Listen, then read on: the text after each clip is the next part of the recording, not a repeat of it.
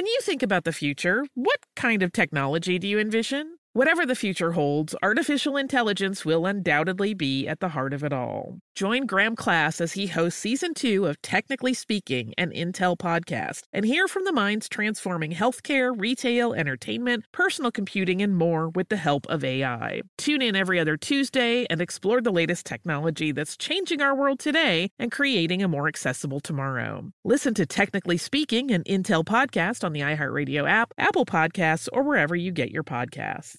If your business needs a new application, then developers will have to write code, a lot of code. If an application needs to be modernized, then you'll need time, resources, and caffeine. If that sounds daunting, then you need Watson X Code Assistant, AI designed to multiply developer productivity so you can generate code quickly.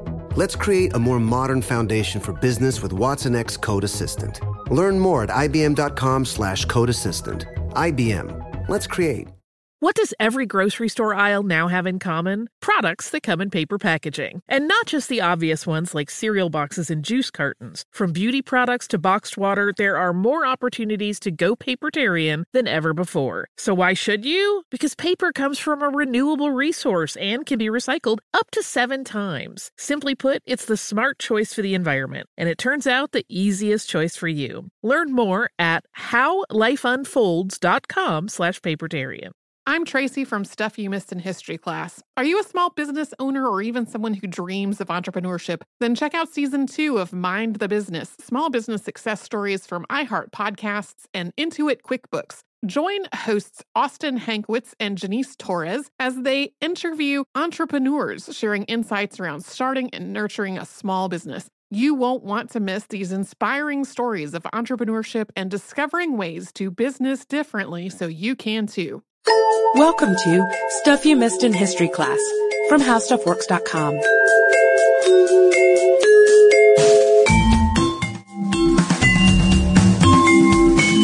Hello and welcome to the podcast. I'm editor Candace Gibson, joined by staff writer Jane McGrath. Hey there, Candace. Jane, it's getting to be that time of year when people are doing their holiday shopping and the kids out there are compiling their Christmas lists. And little Candace, from the days of yore, one of the hottest items I ever wanted was an American Girl doll. Did you ever have those growing up? But all my friends talk about how they love them when they're growing up. They were the best. And I guess it was just, fate that I turned out to be sort of a history buff because these dolls are all steeped in history, American history. And the one I loved the most was Felicity because she was a redhead like me. And the premise behind Felicity was that she was a colonist and her parents were patriots. And there was a time that came when Felicity, who was learning how to be a young woman with manners, had to start refusing tea because her parents, again, were teaching the family that it was unpatriotic to drink tea. That's really interesting. That would have been hard for me because I like tea a lot. I know. And since it's free here, at the office. Right. Why not? Yeah. Gulp it down. And it wasn't just, without rhyme or reason that Felicity had to refuse tea. There's actually historical basis for this. Yeah, and it all started basically back in colonial days when the American colonies were still being ruled by Britain. And basically Britain had left the colonies alone for a long time, like the do your own thing sort of thing. And soon the Parliament started instituting taxes on the colonists and started enforcing it in such a way that colonists weren't used to it, and they're like, this doesn't make sense anymore. You're treating us like below citizens, and so they enforced the Stamp Act way back in 1765, and this was an interesting act. People kind of think that it all only had to do with stamps, like mailing stamps, but actually lots of things had to be stamped at this time because of the tax, like newspapers and playing cards even had to be stamped with this tax. You had to pay something for the stamp in order to pay the taxes to Britain. And so this was seen as sort of an oppressive act. And so the colonists rejected it, and Britain came back and was like, okay, all right, you can't take internal taxes, that's fine. What we're going to come back and do, and we're going to tax the stuff, what's called duties, things that were taken in, imports to the colonies. And things got so bad around the time of the Stamp Act that the people who were actually in charge of overseeing the stamping resigned and left their posts. Yeah, it was such a big scandal. But, you've probably all heard the expression, no taxation without representation. You certainly didn't miss that in history class, but you may not know why this was such a big deal. And so before we get into the tea side of the situation, I have an analogy for you. Sort of like when you're off at college, you're doing your own thing, you're in charge of yourself, you may not be paying the bills, your parents may be helping out a little bit, but essentially you're ruling the roost. You set your schedule, you go to class, you feed yourself, and then Christmas break strikes, and you come home, and you're back under your mom and dad's roof, and all of a sudden, curfew is back on, they want to tell you what you're going to be eating for dinner, they want to tell you how to spend your time, who you can see, they want to know where you're going, exactly. And this is probably how the colonists sort of felt, because Parliament was essentially levying all these rules and policies against them. And if they made enough noise, Parliament would back off. They'd either amend the policies or they'd repeal them entirely. And so the colonists learned that this would work. Make enough noise, cause enough riots, protest just enough, and Parliament's going to stop. And the thing is, people over in England who were under the monarchy's rule, it was sort of okay for Parliament to make the rules for them because they had representatives. But in the colonies, there was no one. That's right, and that's when they started rallying no taxation without representation. They didn't vote for anybody to represent them in Parliament, so they thought, why do you have the right to tax us? We don't have a say in it.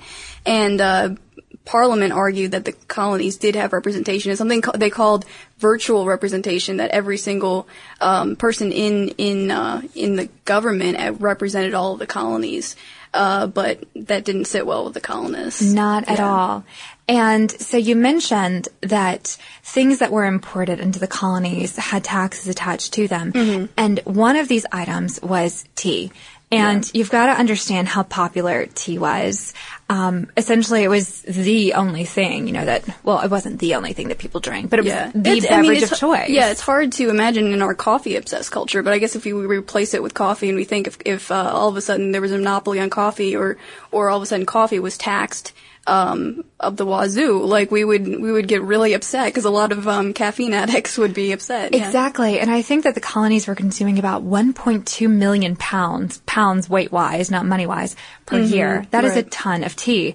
And if you drink coffee, like you were saying, Jane, you've got a couple of different purveyors that you can choose from. You can go generic, you can go high class, you can go middle of the road, grocery store brand, whatever.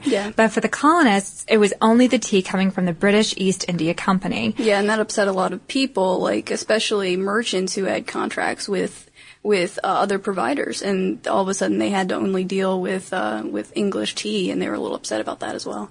So the idea behind these different laws regarding the taxes on teas were that Parliament could levy the popularity of tea and the limited supply of tea to raise money for the French and Indian Wars. And again, the colonists were mad about this because they felt like they had no say in these wars. They were having to fund a war that they weren't really participating in that much. Yeah, it's interesting. I mean, I guess you could say England had somewhat of a good case in saying that, this French and Indian War went on in the colonies, and we were protecting you, we were protecting your lives from the French and the Indian forces, and we want to pay for not only the debts that we incurred during that war, but for a standing army to protect it. But at the same time, I mean, obviously England wasn't acting exactly selflessly. Like, they had stake in their American colonies, they had value to them, so it's not just that they were acting, to protect the colonists. Right. And out of all the colonies, I think Boston was really one of the hot seats. Massachusetts, for this sort of protesting sentiment sweeping through the colonies. And one of the reasons was that there were soldiers stationed there starting around October 1768. And you have to imagine,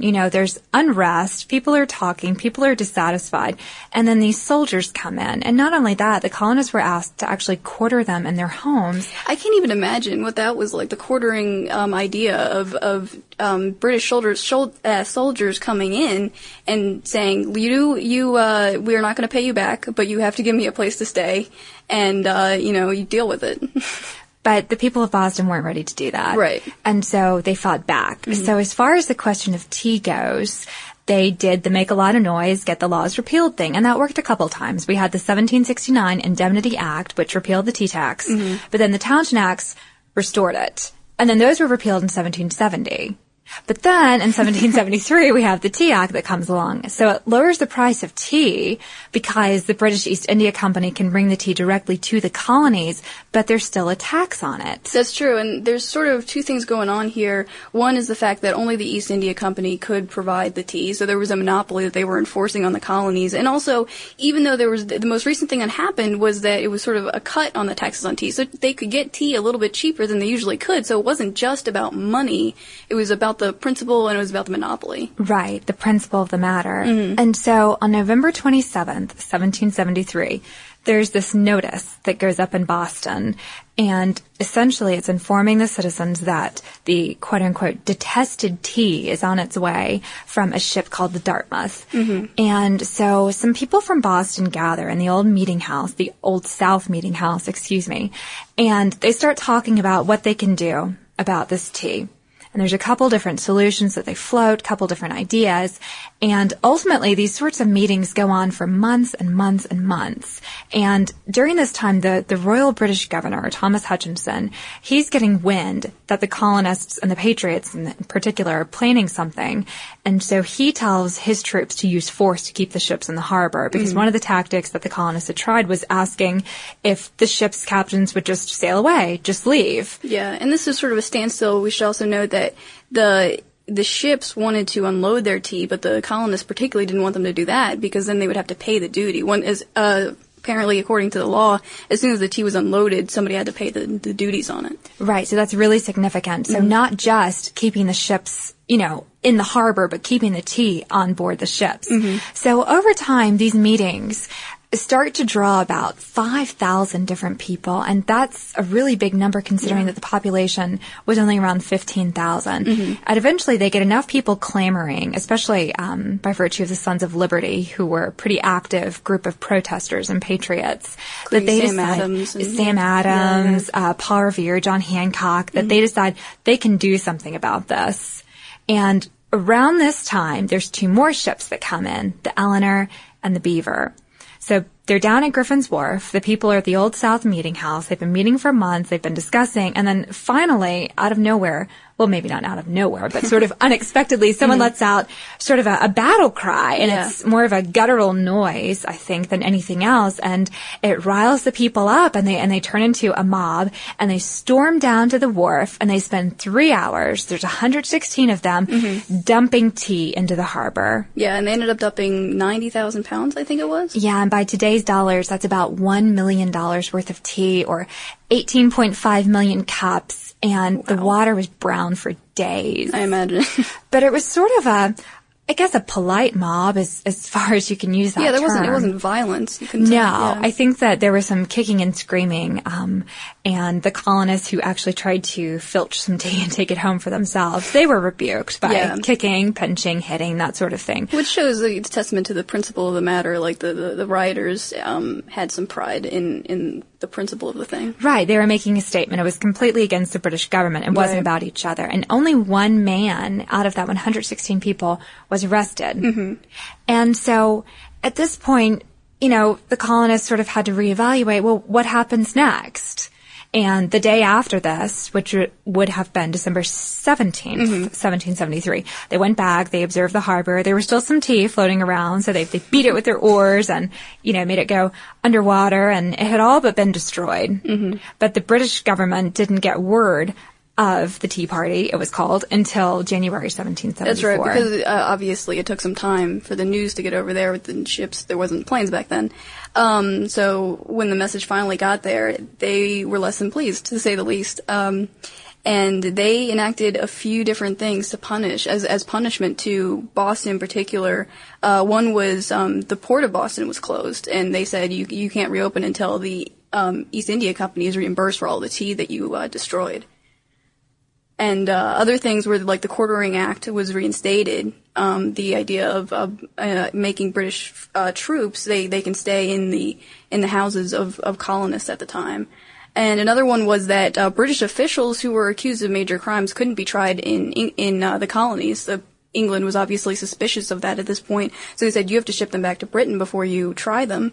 And finally, I think there were restrictions on town meetings in Massachusetts in particular, and they were obviously afraid of more rabble-rousing going on there.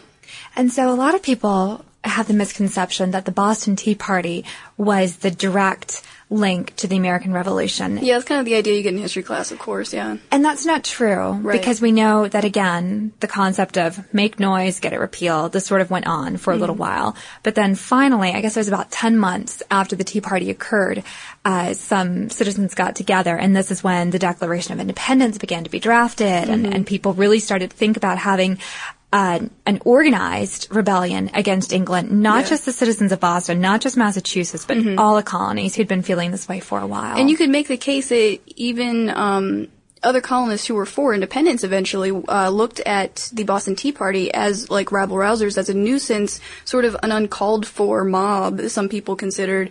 And it's interesting to look back on it and see now it goes down in history as this myth of our creation of the United States, at least. And I love the name Boston Tea Party. And I'm not quite sure how that came to be, but we know that one of the cries that was uttered during the rebellion was, let's make a teapot of the harbor. And they did. They did. And I just think it really speaks to the American spirit that these people were inventive and they were sort of ingenious in what they did. Because in the end, like you said, they owed some money to the British East India Company, but there weren't lives lost. It was all done in good patriotic form. Peaceful protest is somewhat, yeah. Yeah, mobs are funny like that. Yeah, and if you want to learn more about mobs, there's a podcast called Smart Mobs on Stuff You Should Know, another How Stuff Works podcast, if you want to check that out. And for even more about the city of Boston and the American Revolution and tea itself, be sure to check out HowStuffWorks.com. For more on this and thousands of other topics, visit HowStuffWorks.com. Let us know what you think. Send an email to podcast@HowStuffWorks.com.